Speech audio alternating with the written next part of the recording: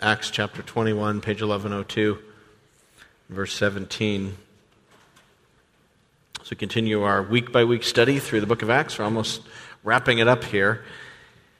And we've been looking at Paul on his missionary journeys throughout the Greco-Roman world, and now he's coming back to the mother church in Jerusalem, where hardship and difficulty await him. And today we're going to look at one of those hardships in particular, a hardship that we face as Christians as well. Acts chapter 21. We'll start in verse 17 here in a moment. Some of you know that earlier this spring I had the privilege of traveling to Dubai again in the United Arab Emirates to do some ministry there. And this time I took my 17-year-old daughter along, or 18-year-old daughter along with me. And we were going there at, sort of like, hey, final father, dad, daughter trip to the Middle East that everyone does, right? And so anyway, it was really fun. So I did some ministry there, and we did some sightseeing too. We went to the largest mall in the world, which is right underneath the largest building in the world in Dubai. And some of you heard this story when I did the presentation. But anyway, we were trying to get to the mall, and we had to hail a taxi, and we were waiting for taxis and hailing taxis, and no taxis were coming. And then this white SUV pulled up, and there's a Pakistani guy driving it, and he said, he goes, where are you going? And I said, I'm trying to get to the mall. And he said, well, I can take you. And I said, well, sure, why not? So we jumped in the stranger's car, because, that's what you do, I guess. I mean, I sized him up, all right. I feel like, I think I can handle this if this gets out of control. But anyway, he was a super nice guy, really friendly. We talked the whole way, and he was just talking about life in Dubai. And, it was really interesting. And then he dropped us off at the mall. And as we were getting out of his SUV, he said something and reached his hand over and sort of was in front of me. And I kind of looked at it, and so I grabbed his hand, and I was like, hey, well, thanks a lot. I appreciate that. And I got out, and my daughter got out, and we went in, and my daughter was like, Dad, I think he wanted money. And I was like, what? I'm like, whoa. I go, first of all, I told her, don't ever get in cars with strangers. Don't do that. I mean, I can do it, but you should never do that.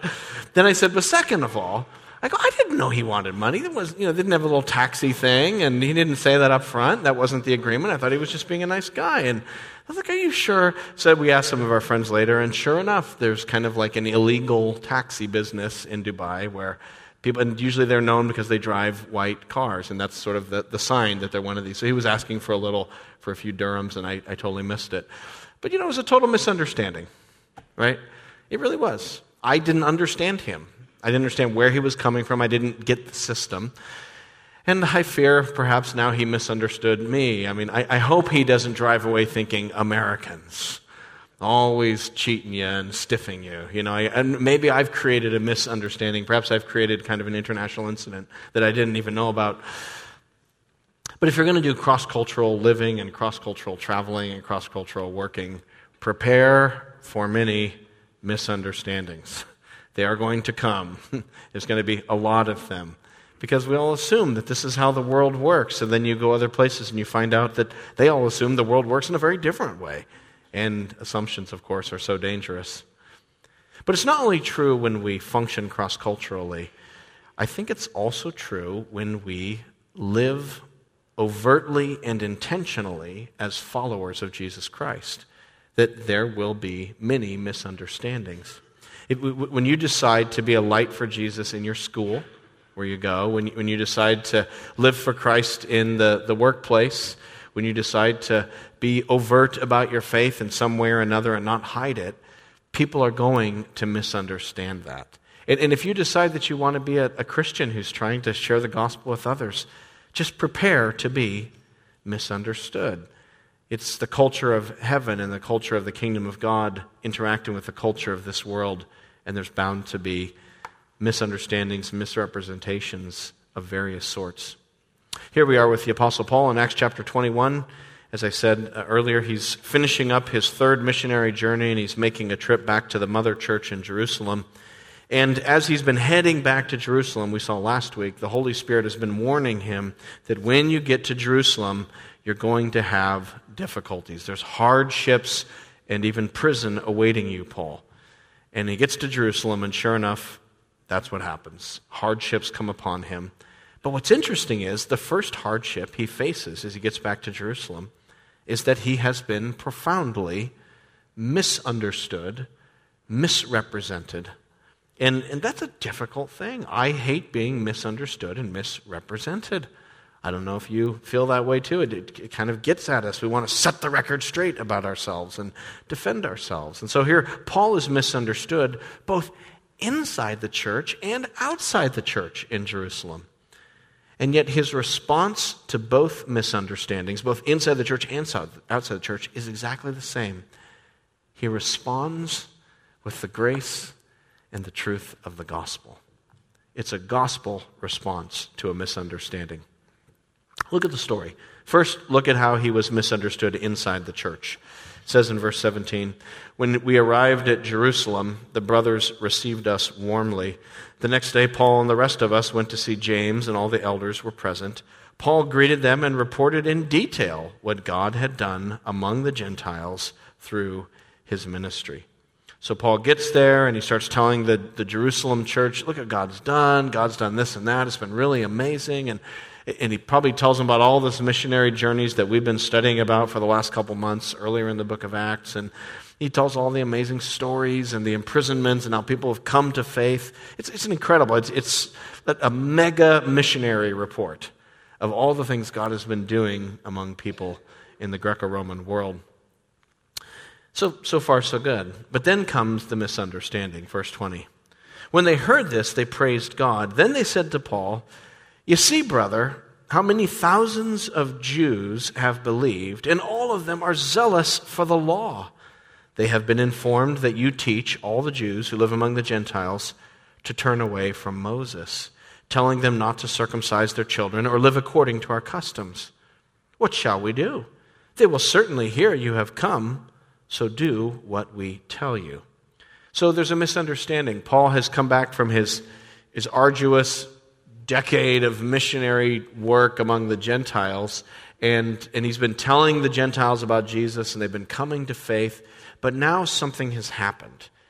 That the Jews who are living in Jerusalem, who are Christians, have come to believe through whatever means that Paul is not just evangelizing Gentiles, but he's also telling Jewish people in the Greco-Roman world, hey, to follow Jesus, you have to repudiate your Jewish cultural heritage.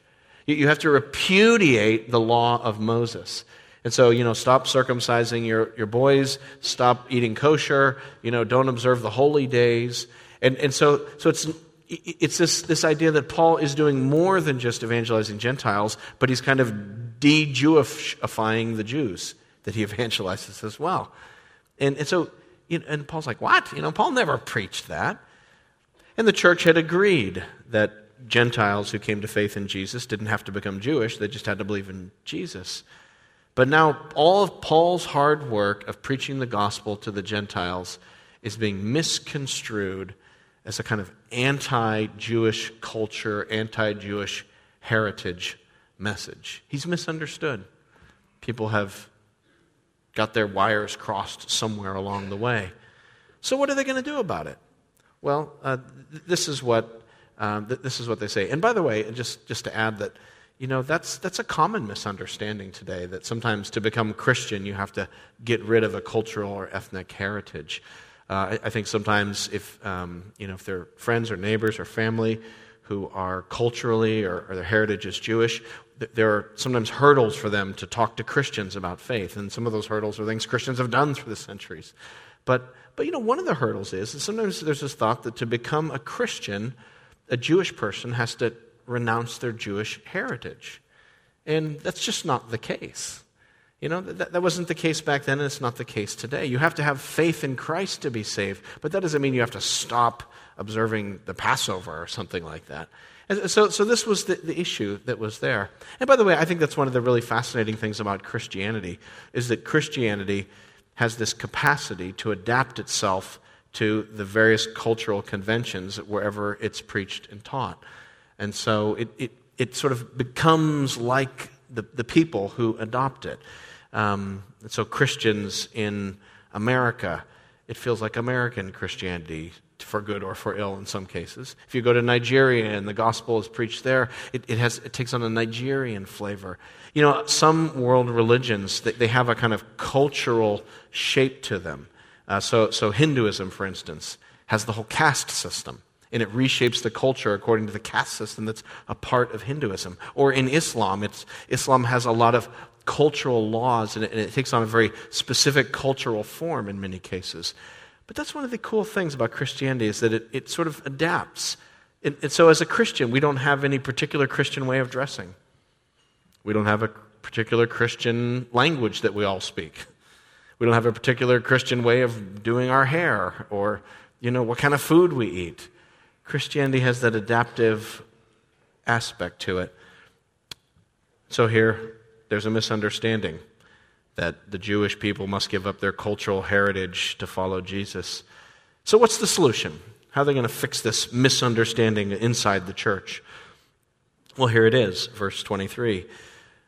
They say to Paul, "There are 4 men with us who have made a vow. Take these men, join in their purification rites, and pay their expenses so that they can have their heads shaved. Then everyone will know that there is no truth to these reports about you, but that you yourself are living in obedience to the law." So here's the solution. Go to the temple and do a really Jewish activity. Follow the vow tradition. So maybe there's some guys in the church who had taken perhaps a Nazirite vow, and the time of their vow is ending, and so they have to go through a purification period. And they say, "Paul, you need to go with them, you need to sponsor them, you need to pay for them, you need to participate in the purification with them." And so that way, when anyone starts saying Paul is rejecting Jewish heritage, you can say, no, look, we saw him in the temple. He did this, this, and this. And if he was rejecting Jewish heritage, he wouldn't have done that vow purification ceremony thing, right? So that's the plan. So what do you think of that plan? I suppose it makes sense, but I'm going to be really honest, and maybe this is just my sinful reaction to this, but I think I'd be a little bit bothered when they told me to do that. I'd be like, what? Why do I have to do all that and pony up for these guys' purification rites when I didn't do anything? People are lying about me. They're saying things about me that aren't true. And hey, you elders in Jerusalem, why don't you go straighten out your church and tell the truth to them about who I am? I haven't done anything wrong, And besides, what have I been doing for the last 10 years? Oh, I don't know, taking the gospel to the known world, I've been in prison, I've been beaten, I've been, tired and hardworking, all to spread the gospel, while you guys sit here and worry about your cultural heritage. And then I come back, and what thanks do I get? Everybody's questioning me and my faith. You could just, maybe that's just me, I could get all worked up. Sometimes when I hear things like that and people question me or whatever, I have this defensive reaction that sometimes comes out. And I can become stubborn. Anyone else here ever get stubborn? When you feel like you're being manipulated into something like that, like you need to go and you need to do this in the temple to make everyone think that whatever, that stubborn part of me, it comes right out. And I'm just like, you can't make me do that. I dig my heels in. That's our natural reaction. We don't like this kind of thing. But that's not how Paul responded. Verse 26. The next day, Paul took the men and purified himself along with them. Then he went to the temple to give notice of the date when the days of purification would end and the offering would be made for each of them. Paul just said, "Okay, I'll do it." And he did it. You're like, wow. Paul responded to misunderstanding and misrepresentation with a gospel-shaped response. See, the gospel of Jesus Christ is the message that Jesus died for our sins. He gave up his rights. He left heaven's throne and died on the cross for us so that we could be saved, and he rose again. And what that means is that if we're going to be gospel-shaped people, we not only tell people about Jesus, but we model that same pattern of being humbly willing to give up our rights and to serve others, and even to do things that we don't want to do or wouldn't naturally do. That's gospel-shaped living. I think sometimes we think of the gospel as just the message that you believe in order to become a Christian, and it's true. But the gospel is also, it's the whole modality and shape of the Christian life. The gospel isn't just the ABCs of how you become a Christian. It's the A to Z of the entire Christian existence. So that it informs even the way I react to situations like that, where I say, okay. I mean, Paul taught on this. This is Paul's message in 1 Corinthians. Put a bookmark here, if you would, in Acts 21, and turn over a few more pages to 1 Corinthians 9 on page 1134. Paul spends, if you guys remember this from last year, those of you we studied 1 Corinthians last year, maybe you'll remember, Paul spends 3 whole chapters of 1 Corinthians, chapter 8, chapter 9, chapter 10, on really one message, which is be willing to give up your rights for the good of other Christians and for the good of the gospel. That a gospel-shaped person gives up their rights to build up others and to build up the church and to surrender themselves for the good of others. Look at verse 19 of 1 Corinthians 9. Verse 19 says, Paul says, though I am free and I belong to no man, I have no obligation to do this temple ritual thing. I make myself a slave to everyone to win as many as possible. To the Jews, I became like a Jew to win the Jews. To those under the law, I became like one under the law. That's the law of Moses. Though I myself am not under the law, so as to win those under the law. To those not under the law, not having the law, that's the Gentiles, I became like one not having the law, though I am not free from God's law, but I'm under Christ's law, so as to win those not having the law. To the weak I became weak, so to win the weak. I have become all things to all men, so that by all possible means I might save some. I do all this for the sake of the gospel, that I may share in its blessings. For Paul, the gospel wasn't just a little message that he shared or a little spiel that he gave. The gospel was his lens through which he viewed all of life. And he saw that he preached a Savior who gave up his rights to save us. And so for Paul, this was natural as a gospel-shaped person to give up his rights and to say, okay, well, if this will help the brothers and sisters in Jerusalem know that I'm not, out there preaching against Judaism, fine, I'll go to the temple and do that. How about you? Are you currently got your heels dug in somewhere? Are you currently in conflict? Are you currently feeling pushed in some way? Look at Paul's response. What about responding in a gospel-shaped way and being willing to lay down your rights and say, okay, fine. I know this helps in so many different relationships and conflict that we have in our relationships. That, for Jennifer and me in our marriage, sometimes we disagree about things and we get at loggerheads and in the heat of the moment you say things you regret, and then there's some, then you kind of step away from it, and then there's that quiet period where it's like, well, she better apologize first, right? And she's thinking he better apologize first, and neither of you wants to break the ice, and there's just that kind of awkward space that you've created together so wonderfully. And so many times, I just, as we've wrestled through those moments in our own marriage, I say, I'm the leader of the house, I'm the head of the house as the husband, and that means I have to lead the way by humbling myself. I have to lead the way by surrendering my rights and my desire to be apologized to first, and I need to start the process. And so that's part of leadership, is to be a humble servant. And so I'll go and I'll say, okay, look, you were right about that, and that, and that, and that, and that. And I was wrong about this, and I'm really sorry. And then that starts the conversation again. And that's hard to do because, we'd rather be vindicated when we're misrepresented or misunderstood.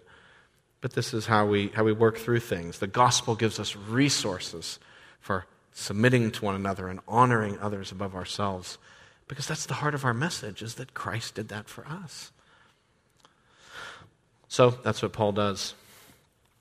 He goes to the temple, and then a week later the purification time comes, verse 27, and things go from bad to worse. Verse 27, Paul experiences not only misunderstanding and misrepresentation inside the church, but also misrepresentation and misunderstanding outside the church. It says in verse 27, when the 7 days were nearly over, some Jews from the province of Asia saw Paul at the temple.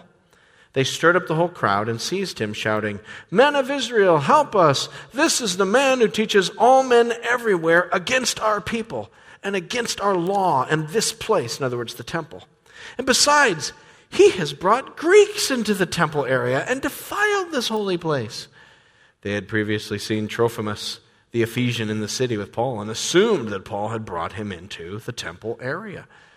So lots of assumptions, lots of, making leaps of logic. They see Paul with Trophimus, and they assume if Paul's in the temple, he must have brought Trophimus in the temple. And, in the Jewish temple, one of the laws is that Gentiles were not allowed. If you were to go into the ancient temple in Jerusalem, you would reach a point as you went through courtyard after courtyard where there would be a big sign warning you that if you're a Gentile, you go past this point, you are subject to immediate execution.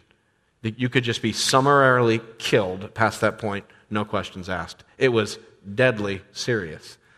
And so when they say, you brought a Gentile, an Ephesian, into this temple, this is serious charge. And of course, Paul hadn't done any of those things. Paul was being misrepresented. He was being misunderstood. Poor Paul. He's just trying to get the church to not be misunderstanding him by doing this whole ritual thing. And in the process, he steps into another bear trap.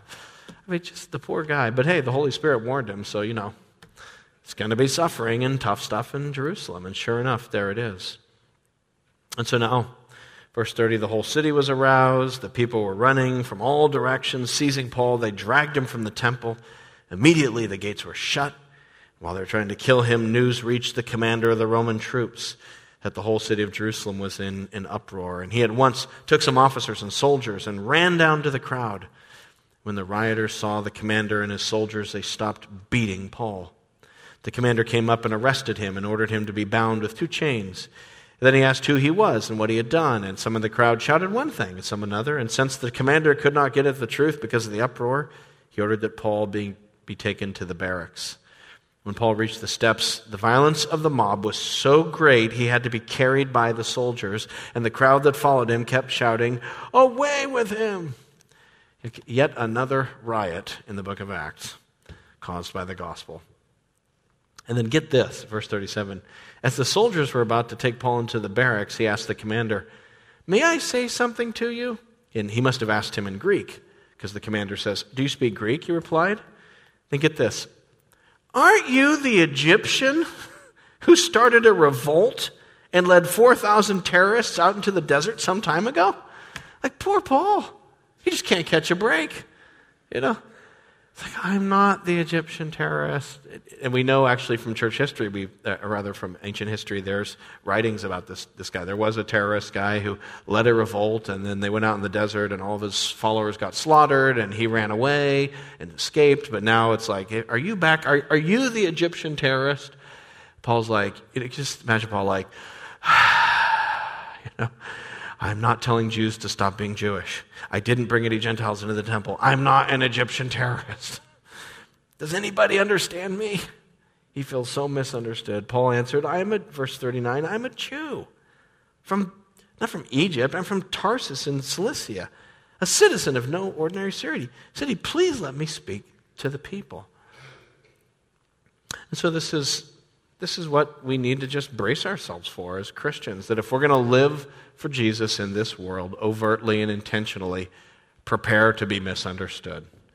If you're a kid in school or high school or elementary school and you're trying to be a light for Jesus in your school, don't be surprised if other kids or other teachers don't understand that or misunderstand that. Or if you're trying to be a witness for Christ at work and you bring your Bible to work, you put it on your desk, you read it in your spare time, or maybe people ask you, "What'd you do this weekend?" and you say, "Well, I was in church," and blah blah blah blah blah. Or if you talk about your faith with people over lunch, whatever. If you're living for Christ sort of overtly in the world, don't be surprised if you're misunderstood. The misunderstanding can take lots of forms.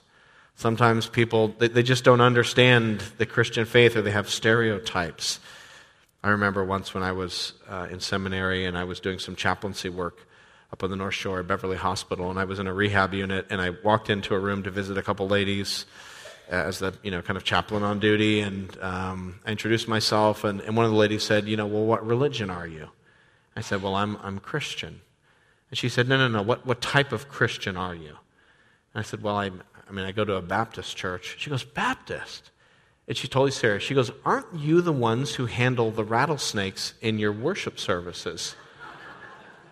Totally serious. And I was like, no. I'm like, we do that on Wednesday night. We don't do that. Why would we do that on Sunday morning? Are you crazy? You know? There's weird misunderstandings. People have misunderstandings about the faith. It's normal. Sometimes we get that from our families. You come to faith in Jesus, you start following Jesus, all of a sudden you want to be in a church, all of a sudden you want to read your Bible, and your family thinks you joined a cult. They say that. Are you in a cult? It's like, no, I'm not in a cult. Well, look, we're Christians, but we don't really go to church. Why are you all, what happened to you? Are you being brainwashed? Are you giving them money?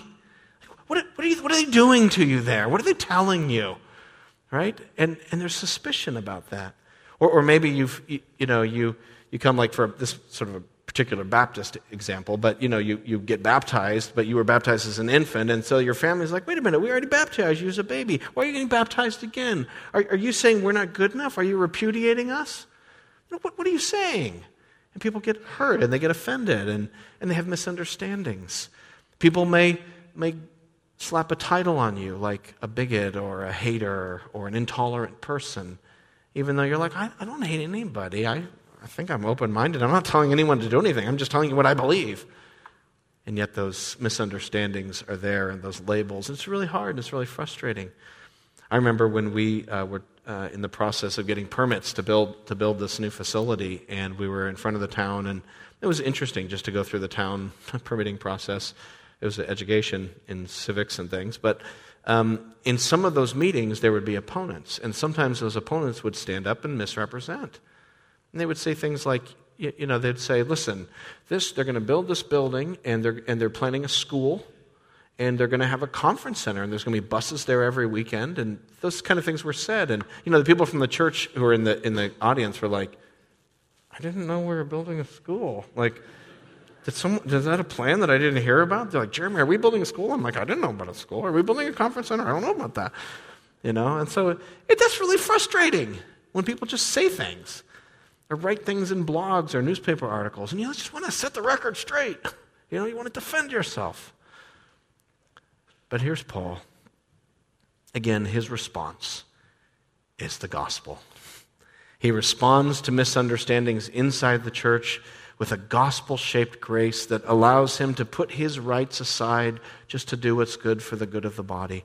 And outside the church, Paul again responds with the gospel. In this case, he responds by preaching the gospel. He says, verse 39, please let me speak to them. Paul's probably the only guy who, when he's being about torn limb from limb by an angry mob, thinks, hey, look, there's a group of people here I can preach to.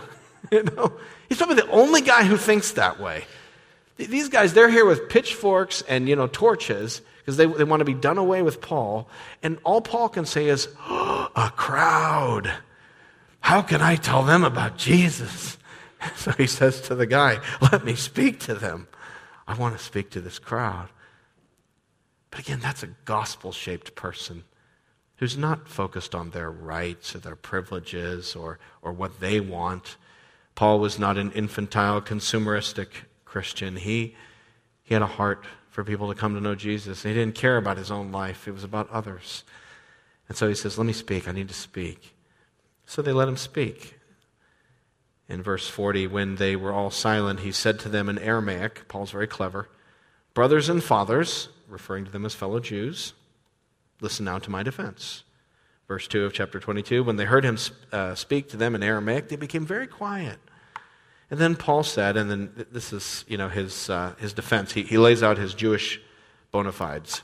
He says, I am a Jew, born in Tarsus of Cilicia, but brought up in this city. Under Gamaliel, I was thoroughly trained in the law of our fathers and was just as zealous for God as any of you are today. Gamaliel was one of the top rabbis in that day. It would be like saying, I went to Jewish Harvard and I got a PhD. I know my stuff. I know our law. I know the law of Moses. I was zealous. In fact, here's how zealous he was, verse 4. I persecuted the followers of this way, that's what they called Christianity, to their death.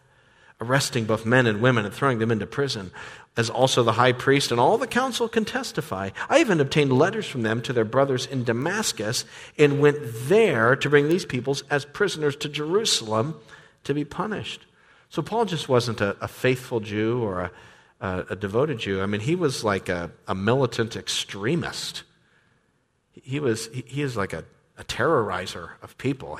He was so hardcore that probably even the faithful, devout people might even be a little disturbed by him. That's how serious he is. So this is not some guy who hates his Jewish heritage. Far from it. But something happened to him. What happened to him? He met Jesus. He says in verse 6, about noon, as I came near Damascus, suddenly a bright light from heaven flashed around me, and I fell to the ground, and I heard a voice say to me, Saul, Saul, why do you persecute me? Who are you, Lord? I asked. I am Jesus of Nazareth, whom you are persecuting, he replied. My companions saw the light, but they did not understand the voice of him who was speaking to me. What shall I do, Lord? I asked. Get up, the Lord said, and go into Damascus, and there you will be told all that you have been assigned to do. My companions led me by the hand into Damascus because the brilliance of the light had blinded me. A man named Ananias came to see me. He was a devout observer of the law and highly respected by all the Jews living there. He's not anti-Jewish either. Verse 13. He stood beside me and said, Brother Saul, receive your sight. And at that very moment, I was able to see him. Then he said, the God of our fathers has chosen you to know his will and to see the righteous one, that's Jesus, the righteous one, and to hear words from his mouth. You will be his witness to all men of what you have seen and heard. And now, what are you waiting for? Get up, be baptized, and wash your sins away, calling on his name. And so in that moment, Paul was saved. Paul went from being blind to seeing, not just physically, literally blind, but he was spiritually blind. He was a devout follower of Judaism to such an extreme and militant end. He thought he was so committed, he thought he was so religious, and then he came to realize he had misunderstood everything when he had encountered Jesus Christ. I think Paul's story is the story of every true Christian. Though Paul's story is unique in many ways. He was an apostle. He actually saw Jesus. He went blind, all that stuff. So there's a lot of ways in which Paul's story is super unique and amazing. But in other ways, it's the story of every Christian. Every Christian, before we were Christians, thought we had it all straight. We had it worked out. We thought we knew what life was about. And we came to a place of realizing we've been wrong about God. We've been wrong about Jesus. And then we met Jesus, and he forgave us. He's washed our sins away. We've called on the name of Jesus, and he's forgiven us, and now we know Jesus, and we can't go back once you've met him, once you know him. People say, well, you've changed. What happened to you? You go into that, you're serious about going to church now, and you read your Bible. What got into you? And you say, well, I met Jesus. No, really, what really happened to you? I met Jesus. Oh yeah, you came to Jesus. No, like did you have a crisis? Did you go in for some therapy or something? Are you reading a different book? Is it a workout program? What's different about you? And it's I've met Christ. He's alive. He's forgiven me. I'm following him. And people don't understand that. You can't really you can understand it, you can get the concept. But until you meet Jesus, you can't understand it. But when you meet Jesus, then you're wow, I can't go back. He's the righteous one who saves sinners who call on his name. And it changes your life. And people don't always understand that. They misunderstand it. Maybe you're here this morning and you wouldn't consider yourself a follower of Jesus yet. Maybe you're here investigating or here with a friend. And I guess that would be a word of challenge and encouragement to you, as I would just encourage you and ask you, are you misunderstanding what Christianity is all about? Maybe you think you have it figured out, right? Perhaps you grew up in some kind of Christian background. You grew up to going to some kind of church. And over the years growing up, you realize this doesn't really have anything to do with real life. I'm not sure what this has to do with my life today. Maybe as you got involved in the church, you felt the disconnect between real life and religion. Maybe as you got involved in the church, you saw hypocrisy by leaders, and you said, I got this all figured out, and you put it on the shelf, and you said, that's not for me. Fine, maybe that works for some people. Not sure why, but whatever. It's not my thing. I'm going to do my thing. But what if your rejection of Christianity is because you've misunderstood it completely? What if you're reacting against ritualism and hypocrisy and worldly things, but you've missed the whole heart of it, which is Jesus himself? I would hate for anybody here this morning to reject Christianity because you misunderstood what it was really about. I would hate for you to miss Jesus because of some other things that confuse the picture. This is real Christianity, is to put your faith in Christ and to know him and to have your sins forgiven and to walk with the risen, living Jesus. Christianity is a living relationship with the living Christ. And it's life-changing. And it's amazing. And it would just break my heart if you push that aside because of misunderstandings. I have a pastor friend. He and I went to a pastor's retreat down in Louisville, Kentucky about 3 weeks ago, and he's a pastor of a church in Attleboro. So we were flying back, and great guy. We were sitting on this plane. It was one of those 2x2 planes, and he and I were both in the aisle, and we had people sitting next to us. And he had a woman sitting next to him, and she was super chatty and super friendly, and he's a really friendly guy, and so they were like, blah, blah, blah, the whole time. And I was sitting there being an introvert, sitting next to an introvert, so we were reading our books and sleeping. But they were talking over there, and eventually, I'm kind of eavesdropping, and they started talking near the end of the flight about, what do you do? I'm a pastor. Oh, that's interesting. And so he starts just talking about the faith and talking about the conference we were at. And as I'm listening, now I'm pretending to read, but now I'm really listening to this conversation. And I hear her reactions, and I just hear the wall going up. The shields are going up, and her answers, she's not engaging him, and he's trying to ask questions, and she does not want to talk about any of this. And, that's fine. Okay, that's good. That's great. Ha, ha, ha, ha. And she's, but doesn't engage at all, and he's trying to just engage her. No interest. She's saying things like, well, I grew up in the church, but, I'm a scientist, I'm an engineer, I figured out that's not for me, I'm glad that's for other people, I'm all set, that kind of language. And finally, at the end of the conversation, they're getting up to get off the plane, and he pulls out of this bag a book that we were given at the retreat. It's called Who is Jesus? It's a great little book just about who Jesus is, really great book to give to people or to read. Or if you're curious about Jesus, to read it yourself. Great resource. So anyway, he says, listen, he goes, I have a book here, I just happen to have it, I just got it at a retreat. I'd like to give this to you and just encourage you at some point to think about reading it, just to learn more about Jesus. And she just said, no thanks, I don't want it, I'm all set. And we get off the plane, and my friend, who's usually very ebullient and happy-go-lucky guy, he was just really sad, and I had never seen him sad like that. He's like, it just broke my heart to think of somebody not wanting to know about Jesus, to just say, no, I'm all set. You just wonder, what misunderstandings does she have? What false understandings of the gospel has she labored under? Just to break your heart, to see the seed scattered on the soil, and to see the devil take it away without it ever taking root. I just pray that nobody here would have a hard heart. That as the gospel soil as the gospel seed is landing on you now, don't let the devil just snatch it away. Listen, open your heart to the Lord. But even then, these things happen. What happened to my friend on the plane is what happened to Paul, because a lot of people there rejected it.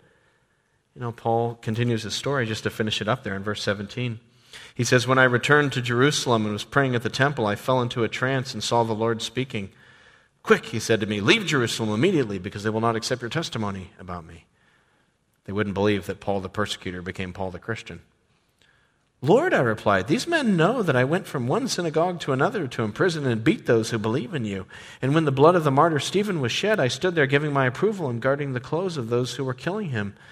And then the Lord said to me, go, I will send you far away to the Gentiles.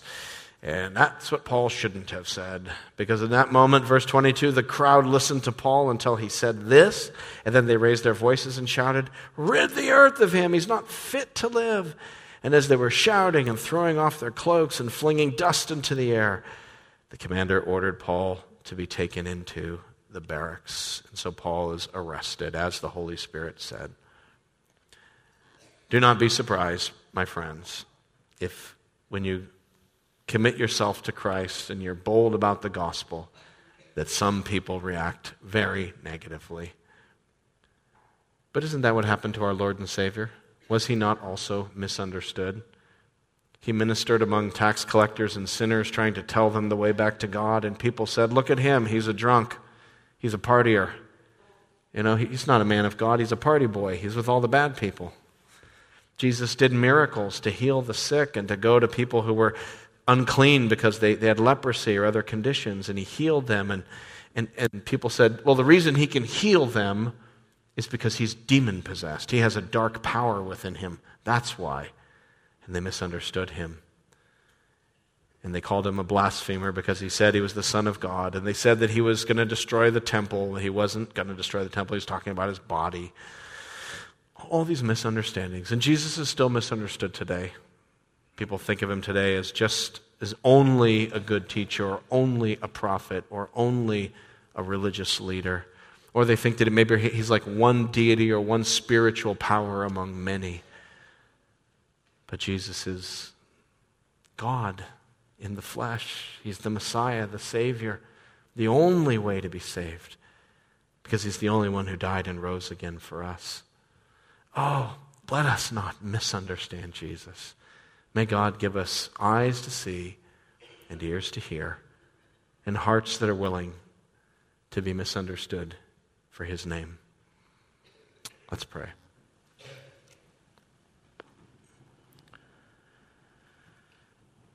Oh, Jesus, we love you.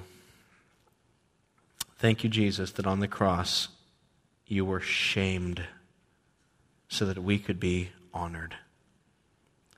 Thank you, Jesus, that you were disowned so that we could be adopted. Oh, Jesus, we thank you that you were killed so that we could live, that you were convicted so that we could be acquitted. Thank you that you were set apart and despised so that we could be blessed and received. Oh, Lord Jesus, help us to love you more than the world's opinion about us. Help us to care less about what the world thinks and to be all about you. Help us to be willing to bear and join with you in your misunderstanding. And Lord, we pray that there would be some who would hear and see and believe, that the seed would fall in good soil and that some would receive it. We pray that even here today, those who are in this room, including myself, that we would all be people who hear the voice of the Son of God and live. Oh Lord Jesus, speak to us. Clear up our misunderstandings, we pray in your name. Amen.